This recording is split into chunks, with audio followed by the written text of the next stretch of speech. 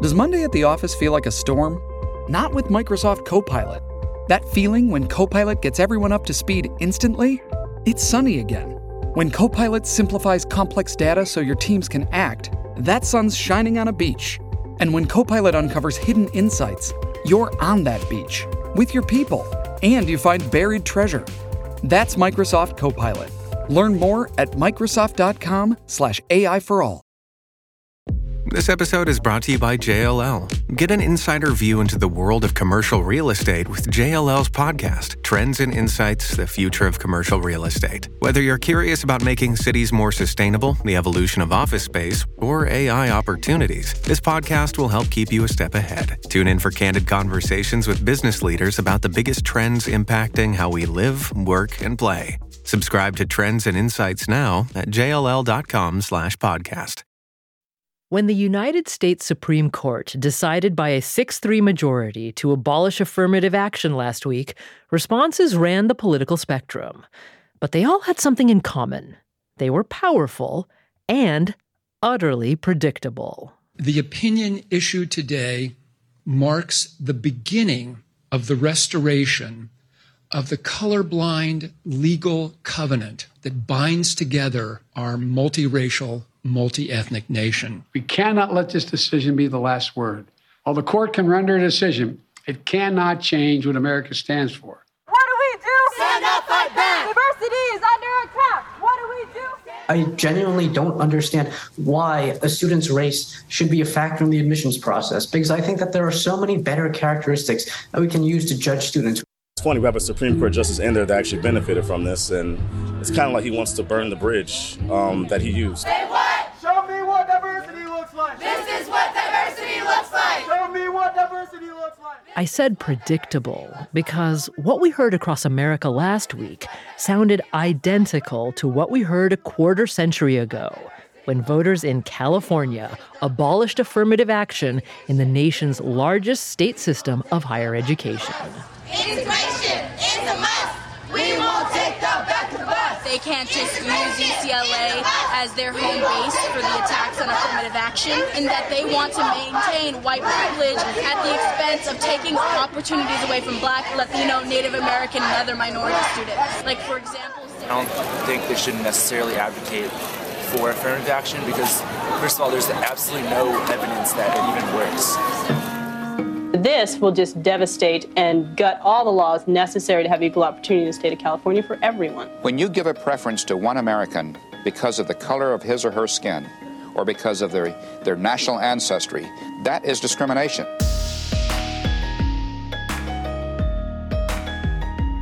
This is On Point. I'm Meghna Chakrabarti.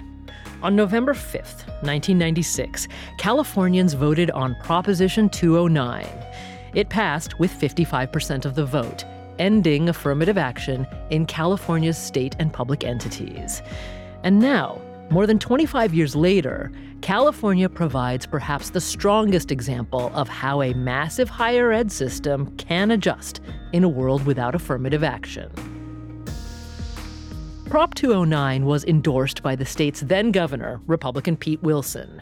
The effort was led by Ward Connerly, then a member of the University of California Board of Regents. If you read the language of Proposition 209, it's very clear. The state shall not discriminate against or grant preferential treatment to any individual or group on the basis of race, sex, color, ethnicity, or national origin in the operation of public employment, public education, or public contracting. That's clear. Now, if you were listening to that, you would have thought, gee, that sounds similar to the 1964 Civil Rights Act. It's almost identical. And you would not have heard the words affirmative action in there any place. Connerly was born in Leesville, Louisiana in 1939. He's said he's multiracial, with Black, Choctaw, and European ancestry. The state of Louisiana classified him as colored in the state census. During the Great Migration, his aunt and uncle moved Connerly from their segregated Black Louisiana community to California, seeking better opportunities. Connerly went to Sacramento State College, was active in the Young Democrats, and campaigned against housing discrimination. He later started a highly successful consulting and land use planning business and moved toward a Republican and sometimes libertarian worldview. In 1993, Ward Connerly was appointed to the UC Board of Regents, where he soon became immersed in California's affirmative action program. This all started in 1994 when an applicant to UC San Diego Medical School was rejected. Teresa Watanabe is an education reporter for the Los Angeles Times. And the parents of the student claimed that their son, who was white, had higher grades and test scores than those who were accepted, who were Black and Latino. Almost 20 years earlier, the Supreme Court had ruled in a case called Regents of the University of California v. Bakke. The 1978 decision found that racial quotas were unconstitutional, but that affirmative action could be used so long as race was just one of several factors considered in admissions. By 1994, Ward Connerly had examined admissions numbers in the UC system and believed that affirmative action had simply extended the kind of discrimination that the Bakke case had meant to end. Teresa Watanabe says that's when Connerly pressed for change across the entire University of California system. And in 1995, he had the UC Board of Regents vote on the issue. From California tonight, a picture of how the nation's largest university system may be transformed now that its affirmative action program is going to be ended.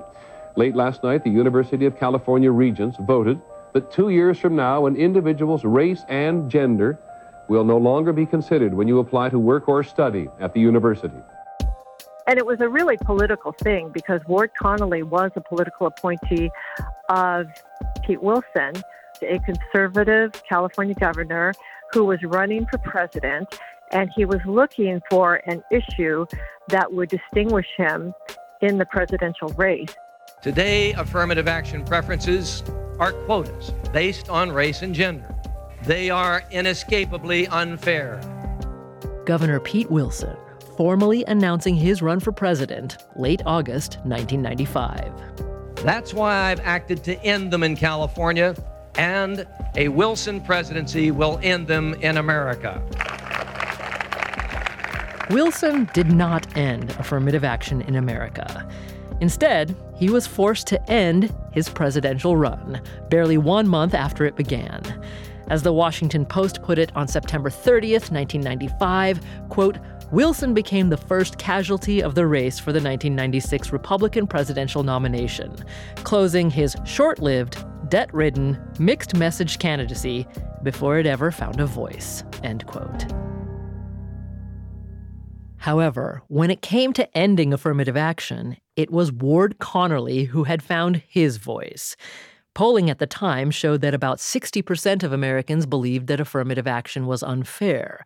Proposition 209 was written to expand the ban on affirmative action almost every place California tax dollars were spent, in hiring for state jobs, in state contracting, and of course, in college admissions in every state school. The sad fact is that in the era of race preferences, UC was admitting middle and upper income black kids, giving them extra points, a new meaning to the term brownie points, okay? They were giving them extra points, discriminating against Asian kids and white kids in order to admit lesser achieving Black and Latino kids.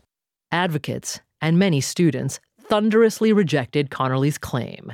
Here's a UCLA law student who spoke to a local LA television station. And he's saying that we would be better suited at lower tier, lower ranked law schools. That is completely false, and it's just buying into the kind of racist pseudoscience that isn't any better than that racist pseudoscience that was happening during the Booker T. Washington era. Those arguments fell short with voters. Californians passed Prop 209 in November 1996. LA Times reporter Teresa Watanabe says the impact was immediate. So after Proposition 209 was passed, the percentage of Black and Latino students at the UC system's flagship campuses, UCLA and UC Berkeley, plunged by half. White and Asians stayed about the same, but it was a huge impact on Black and Latino students at UC. Progressives have wanted to overturn Prop 209 ever since, but they've never succeeded. California is more democratic and diverse now than it was in 1996. In fact, only 35% of Californians identify as white alone now. Nevertheless, voters rebuffed efforts to revive affirmative action in 2020. 56% of voters rejected that proposal. Ward Connerly may have seen this coming. Interestingly, the same libertarian leanings that made him an enemy of racial preferences made him a stalwart supporter of domestic partnerships and same-sex marriage. He said that anyone who truly believed in limited government must also believe in the civil right to marry whomever you love. As for California's end to affirmative action, in 1997, Connerly said that he hoped one day it would become the law of the land. That old saying about it not being over till the lady sings, I think then she will be humming in their chamber, and the music sounds so good. Except that is not the end of the story. In fact, it's only the beginning. Because while the percentage of Black and Latino students on California campuses fell off a cliff in those first years, enrollment has since rebounded. The state has two higher ed systems, the UC schools and California State University, which has 23 campuses. At the UC schools, Black and Latino students were about 43% of Californians admitted in the fall of 2022. That's higher than the 20% they represented before Prop 209 passed in 1996. California State University has fared even better. Enrollment today almost perfectly matches the state's diversity, meaning it's taken 25 years, but California's system of higher education has made meaningful strides forward in building diverse campuses without affirmative action. So for the rest of the show today, we're going to look at how they did it. One example comes from the medical school at the University of California, Davis. Dr. Mark Henderson has been head of admissions since 2007. When I started, our medical school was not very representative or reflective of California. So basically, colleagues took variables that were present in every medical school application and developed a scale from 0 to 99 that essentially measures a degree of socioeconomic disadvantage that a candidate has. Today, between 40 and 50% of our entering students come from underrepresented groups. So is that an end run around affirmative action, or a fairer way to achieve a more meaningful kind of diversity in higher ed? Those are the urgent questions now being asked by the rest of the country. So we'll seek some answers when we come back. This is On Point.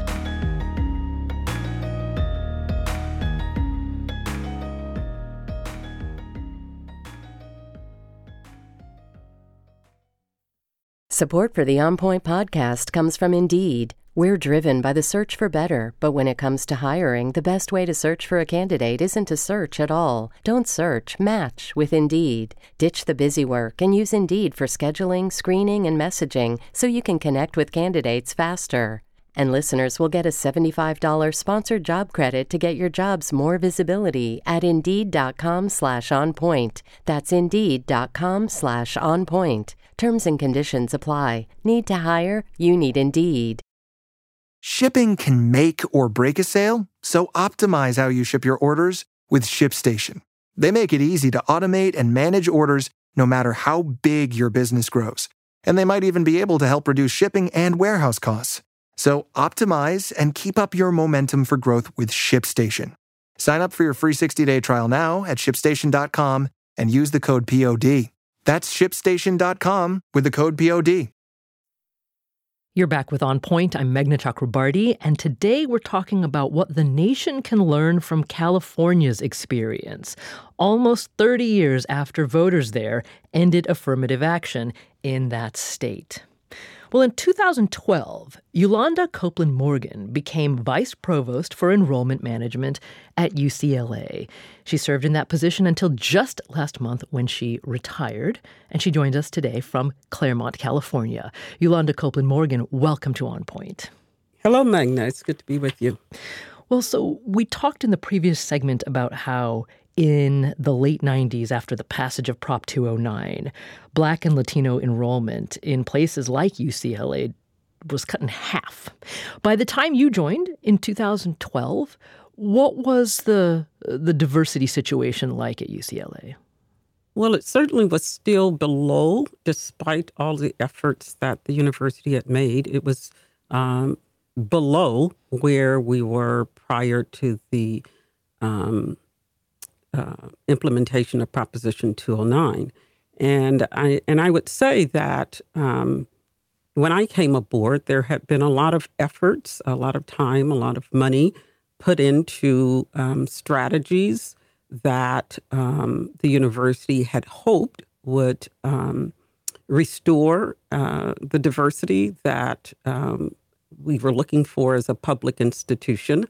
But in fact, I think you can characterize the university's journey as one of, some progress, but a lot of challenges. Mm-hmm. It was not an easy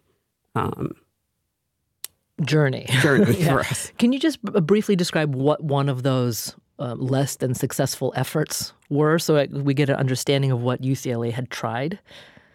So first of all, let me say that I am not speaking on behalf of the university because I'm in a retirement and a former vice provost for enrollment management, nor was I at the university at the time. Correct. So generally what I can say is that the university doubled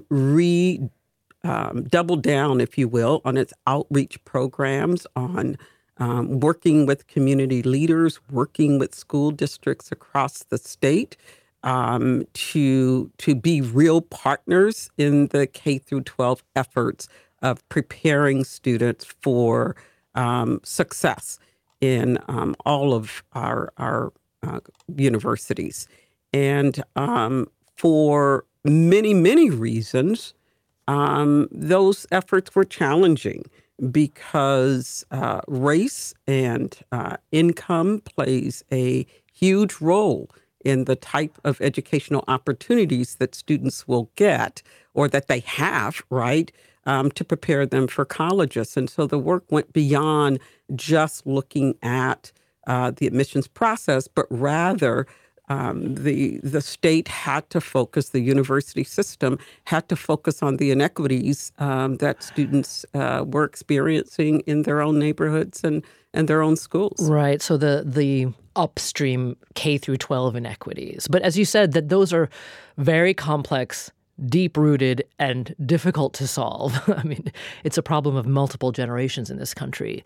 So then where did you look specifically, again, upstream of an undergraduate's experience to try and find, those qualified young people who were not coming into the UCLA application pipeline? Because somehow you did turn those numbers around. Yeah, so I came to the University of California system after spending more than 3 decades in highly selective private institutions, and where many of those institutions, too, were trying to diversify their student populations. And so I brought with me a lot of trials and errors and successes. And my passion and dedication to diversity has long driven my work in higher education, and the opportunity to give back to a city that raised me and educated me. The city of Los Angeles was a real honor. And so because of my 3 decades of experience before coming to UCLA, there were data and experiences that I had at other institutions that allowed me to approach my work at UCLA, perhaps in a different way than others. And let me say that UCLA is an institution that is driven by its public mission, and it had and still has an unusual commitment from, the staff, the faculty, and leadership to diversity. And I was willing to fail in experimenting and trying new strategies for achieving diversity. So let's talk about specifically what those strategies are, because as far as I can read from some of the reporting about the changes that you brought to the enrollment management team at UCLA, it was that you weren't just looking at schools, at K through 12 or high schools anymore, right? You reached out to African-American churches, also went to interesting places like community events, the Taste of Soul Street Festival in the Crenshaw neighborhood in LA, even meeting families at coffee shops in order to talk to them about college recruitment. So tell me a little bit more about what makes those efforts different from what had come before. Well, there are a couple of things that I would mention. First of all, in any work that we do, we must acknowledge the unfortunate history of minorities in this country. We must acknowledge that our lived experiences are shaped by the neighborhoods that we live in, the limited educational opportunities and unequal educational opportunities that are in rural communities, underrepresented communities, inner city communities on reservations and lands and communities near reservations. We have to acknowledge that first and before developing strategies. Secondly, we must recognize that our lived experiences, the lived experiences of students, impact their ability to prepare for college.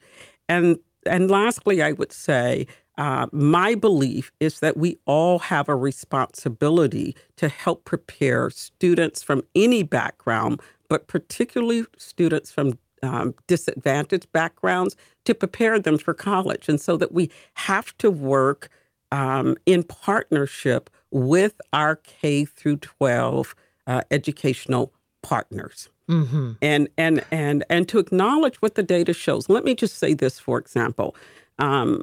Research shows that students who go to preschool before going to kindergarten have start kindergarten with a vocabulary of about 5,000 words versus those who do not go to preschool and do not have access to preschool, where they typically have a 2,000-word vocabulary. We have to recognize in our most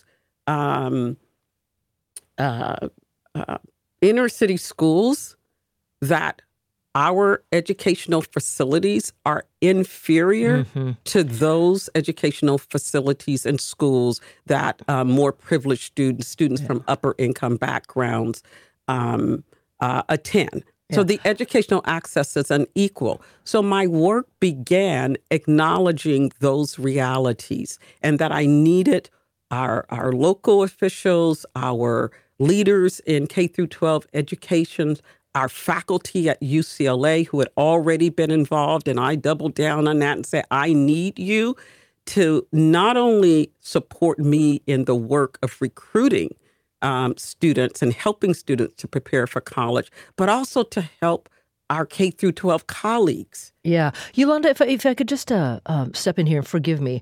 I hear everything that you're saying because, these are truths about America and its various education systems.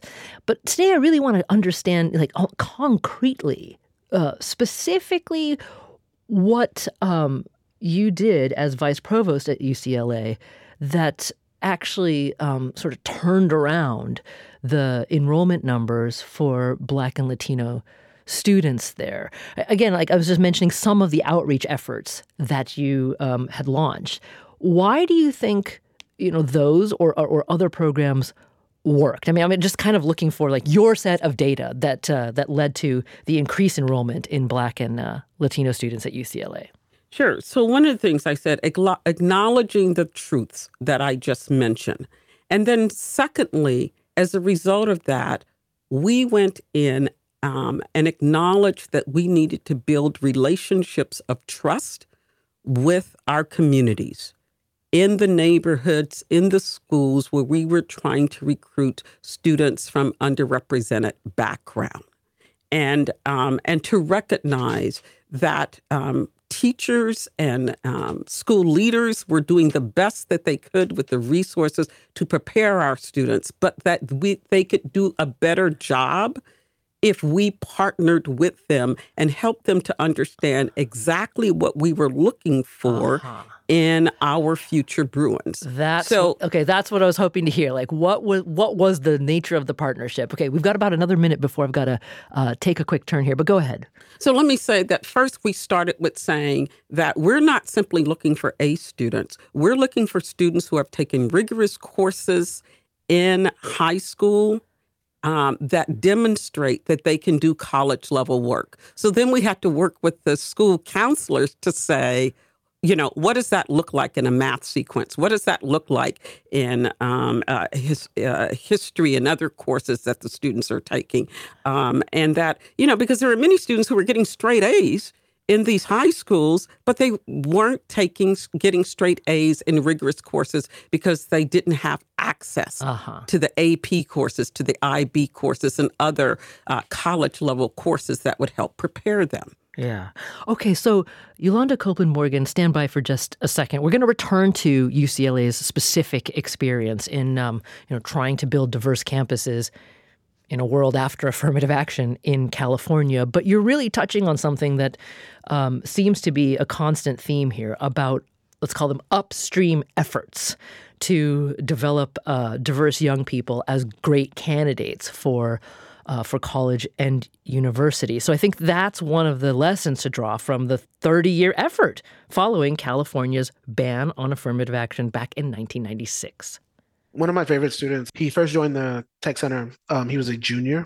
And so we're talking to this kid, we're talking about college for the first time. At this moment, this is the child with a 4.4 GPA. And right now, in the spring semester of his junior year, is the first time he's talking about college, right? That is too late. That is a travesty. Well, this is Ajay Mani. He's manager of culture, curriculum, and instruction at the Tech Center, a nonprofit education center in South Los Angeles run by the for-profit real estate company Sola Impact. Now, Ajay says for many students who may not have access to a lot of the high-tech equipment at home, walking into Sola Impact's 13,000 square foot facility, packed to the rafters with technology, is like an otherworldly experience. To them, to their eyes, it's for the first time, it's something out of Marvel. It's something out of a movie, Mission Impossible, something that's like, oh, this is a lot of screens, like a Best Buy to them is like what we get compared to a lot. Well, the Tech Center also offers services on college readiness, applying for financial aid, and career development. Everything wealthy families might take for granted as a regular part of a student's high school experience. The Tech Center also commits to supporting students even after they graduate high school and head off to college. Students like Michelle Gutierrez, who grew up in East LA. Michelle got into UC Berkeley and just finished her freshman year. My thoughts on college when I was way younger was, I don't think I can do it. It seems like too much. But thankfully with my high school and Sola, of course, they really helped with my perception of college and saying, you know what, I can do this. And really giving them that lay of the land so they have a better understanding. But also giving them those skills and those soft skills to present themselves and feel confident when they're on these campuses, when they're not going to be the majority. And so where their lived experiences becomes these sort of shields of strength in their adversity, sort of empowers them. It drives them forward. I think what I really learned, especially in my last year of high school and my first year in college, was that I needed to be more social. I can't be scared to go up to people or look for the stuff that I need to look for, because if not, I'm honestly holding myself back. I think the importance of upstream efforts when it comes to college access is allowing the students to seek out college as an option organically themselves through just exposing them to what college can unlock. The idea of a student being a doctor because they fall in love with what the career could be makes them want to go, what does it take to be a doctor? I want to work at SpaceX. Well, who is SpaceX hiring? The access to information has never been greater. It's just about providing a spark to get something ignited. My first day at Berkeley was so tense and scary because I did not know where any of my classes were. It is such a big campus. I was wondering, should I go to class 30 minutes early, 10 minutes early? But I think after the first day, when I was running around trying to find my classes and getting to know all the people, just knowing that someone is always going to be there to say, Michelle, you know what? It's going to be okay. You know, you've got this. Because if I did not have SOLA behind my back, I would probably be struggling in my first year. It's amazing to watch kids who are genuinely afraid to be the nerds that they are find real value and merit in their interests. Kids who want to be interested in things that other people aren't, or who want to just do something irrelevant to what other people are having them want to do and having to exist as their own individual. I was so close to being like, you know what, I don't think college is right for me. But in the end, I pushed through and I didn't underestimate myself anymore. And I just felt so glad to be coming back home, but also coming back home with all these new experiences and people that I've met. It was just really great to reflect on the year that I had and just feel so much like I can do what I want to do in my future. That was Michelle Gutierrez, now a rising sophomore at UC Berkeley. You also heard Dr. Ajay Mani, manager of culture, curriculum, and instruction at the SOLA Tech Center in South Los Angeles. Today, we're talking about what the rest of the nation can learn from California's almost 30-year experience now after voters there chose to ban affirmative action back in 1996. We've also got Youlanda Copeland-Morgan with us, who just retired as Vice Provost for Enrollment Management at UCLA. And we'll have more from her and others when we come back. This is On Point.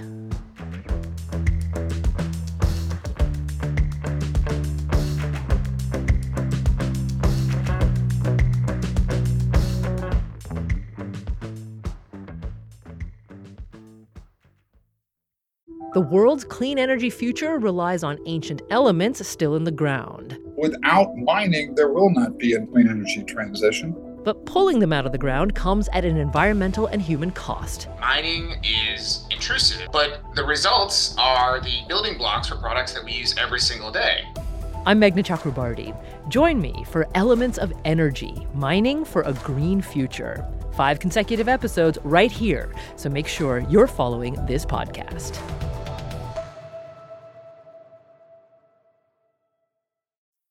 This is On Point. I'm Meghna Chakrabarti, and Youlanda Copeland-Morgan is with us today. She just retired last month from her position as Vice Provost for Enrollment Management at UCLA, and she's been describing to us the changes she brought to UCLA in terms of its outreach into communities of children of color, students of color, and economically disadvantaged families to help better prepare those students to be applicants for one of California's top universities. It's one of the ways in which California has adjusted to a world without affirmative action ever since voters banned it there in 1996. So here's another example.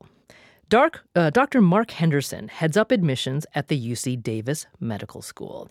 And he says examination of medical students' family income shows that more than half of med students in this nation come from families in the top 20% of income earners. Only 4% of them come from the bottom 20% of income earners, which means lower income students are vastly underrepresented in medical schools. So it was really disturbing to me that a state that really is almost 50% Latino now, there would only be 5% of the physicians who maybe be more likely to serve those communities, particularly essential workers, farm workers, restaurant workers, people who are a very essential part of the workforce. So in 2012, UC Davis Medical School began using a socioeconomic disadvantage scale, or SED, in its admissions process. The scale rates applicants from 0 to 99, taking into account parental income and education, whether the applicant grew up in parts of the state that are short on doctors, whether the applicant works to support their own family already. And the result?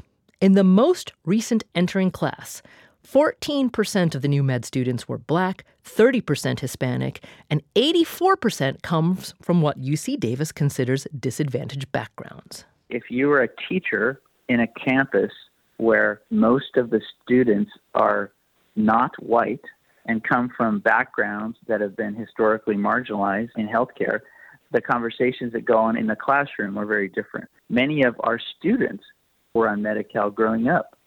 So we don't have to explain to them how difficult it is for a patient on Medi-Cal to see a specialist or even to see a primary care physician, because their own families have struggled with that exact same healthcare problem. So to me, it doesn't take a rocket scientist to realize that they are going to be more likely to work to solve that problem than someone who comes from a wealthy family who has no idea what it's like to struggle with healthcare access. That's Dr. Mark Henderson at the University of California, Davis Medical School. Well, I want to bring John McWhorter into the conversation now. He's Associate Professor of English and Comparative Literature at Columbia University and author most recently of Woke Racism, How a New Religion Has Betrayed Black America. Professor McWhorter, welcome to you. Thank you. So you have long been on the record as opposing affirmative action as traditionally understood. Do the examples of the kind of student development and outreach that you've heard so far that have taken place in California over the past 25 years, I mean, do these sound like a better, more appropriate set of methods to create diverse campuses without relying on race? Yes, they are wonderful. It's not that I'm against affirmative action. The issue is, how long do you do affirmative action, especially when you consider that that term is a euphemism.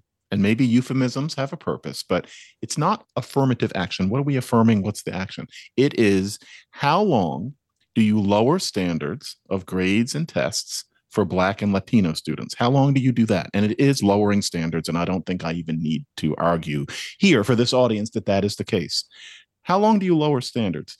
And the answer is not until society is perfect. It's not until there's no such thing as what we call societal racism. You do it for a short time. And the fact is, I was teaching at Berkeley when all the events that we've talked about on this show happened.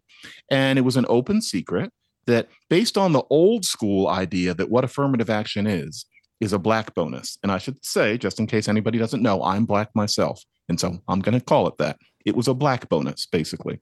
There were two, basically, student systems. There was one system of people who were admitted rather selectively. And then there was this other cohort of students where everybody knew that the standards were different and you had to teach differently, and there were certain expectations that you couldn't have. Now, did that make sense based on what the United States was like in the 60s and 70s? Probably. Mm-hmm. Yeah, you needed to have a Black bonus because in 1965 or even 1975, being Black, no matter what class you were, was a disadvantage. But really, what we're supposed to be affirming, what we're supposed to be preferencing is disadvantage, is obstacles.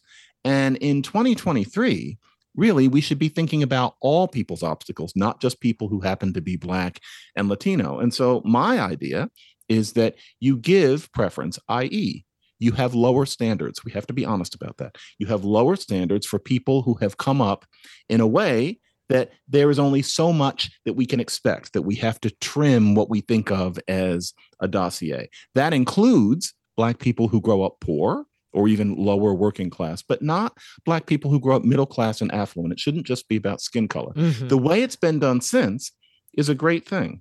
And I hate to sound peevish, but frankly, in 1995, 96, 97, I watched all kinds of people at UC Berkeley getting up on soapboxes talking about how we were going to go back to a segregated system, how we were blocking Black students from opportunity completely because they couldn't get into UCLA or UC Berkeley.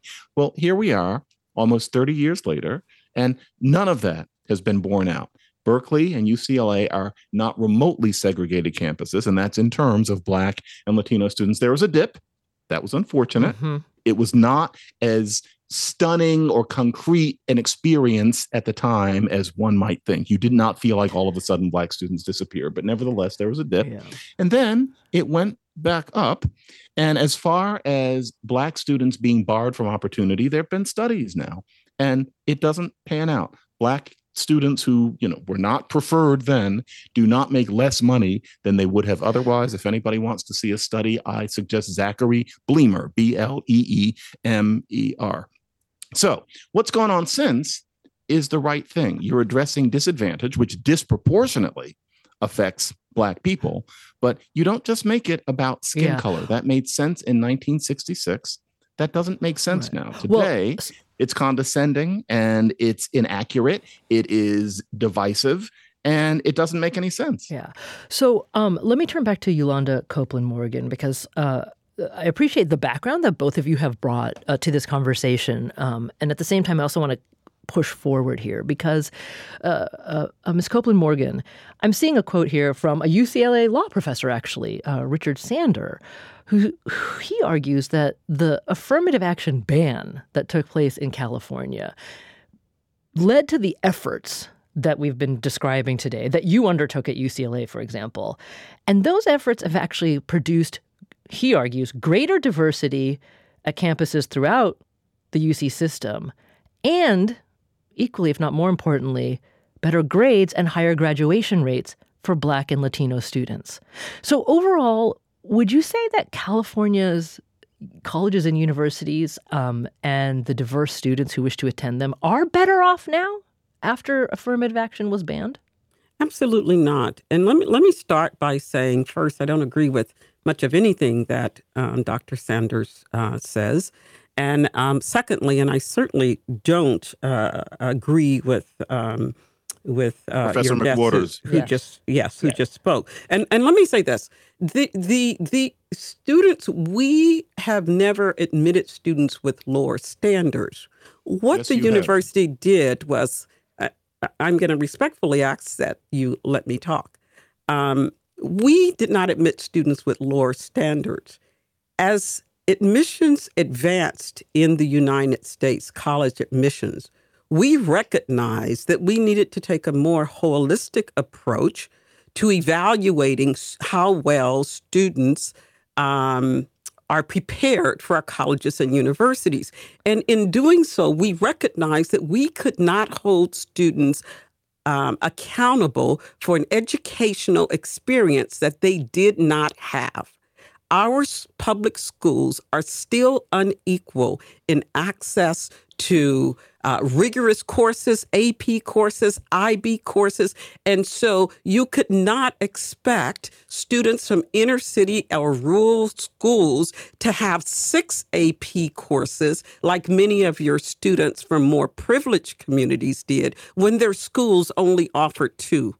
Or none in some cases. So we look for other evidence of a student's ability to be successful at our institution. And today that looks like this. Students take community college courses to supplement their the lack of courses in their school, the leadership opportunities that they take, their summer experiences. And so what we do today is to look at how well the student has taken advantage of the educational opportunities that are available to them and not compare them to students who are going to our nation's highly selective private schools that have incredible resources and lack no opportunities. Actually, hang on for a second. Professor McWhorter, I'll come back to you in 1 second. But Ms. Copeland-Morgan, can I just ask a quick follow-up there? Sure. This is exactly why we wanted to bring you on, because of your experience in the practices at UCLA in terms of helping develop students that could one day become Bruins, as you've said. But you're talking about these efforts that have been going on in the past, couple of decades. I still want to know if you think that those efforts would have taken place if affirmative action were still in place in California. Well, it's hard to look back and say what has happened, right? And let me also say this. It is I take offense, not to anyone here, but to the notion that the UC system is doing okay now because after 25 years of low enrollment rates for underrepresented minority students, we are finally back to where we were in 1996. We don't have 25 years to increase our enrollments over the next, for minority students. Again, that 25 years is too long. So let me get back to this. So what I did was build relationships of trust in minority communities and built partnerships with our high school partners. In fact, we created the UCLA LAUSD Collaborative, and I asked UCLA faculty who were experts in the field of education in core courses like science courses and things to work with me and the teachers in our inner city schools to help them to understand some of the best practices and content that should be covered in their courses to help prepare students not to be minimally eligible for the UC system, but in fact to be competitive for the UC system. So Ms. Copeland-Morgan, forgive me for stepping in here. I'm just also unfortunately have to be mindful of the time as well, and I wanted to give Professor McWhorter a chance to respond. So go ahead. Meghna, I'm going to be brief because I see that we're now practically out of time.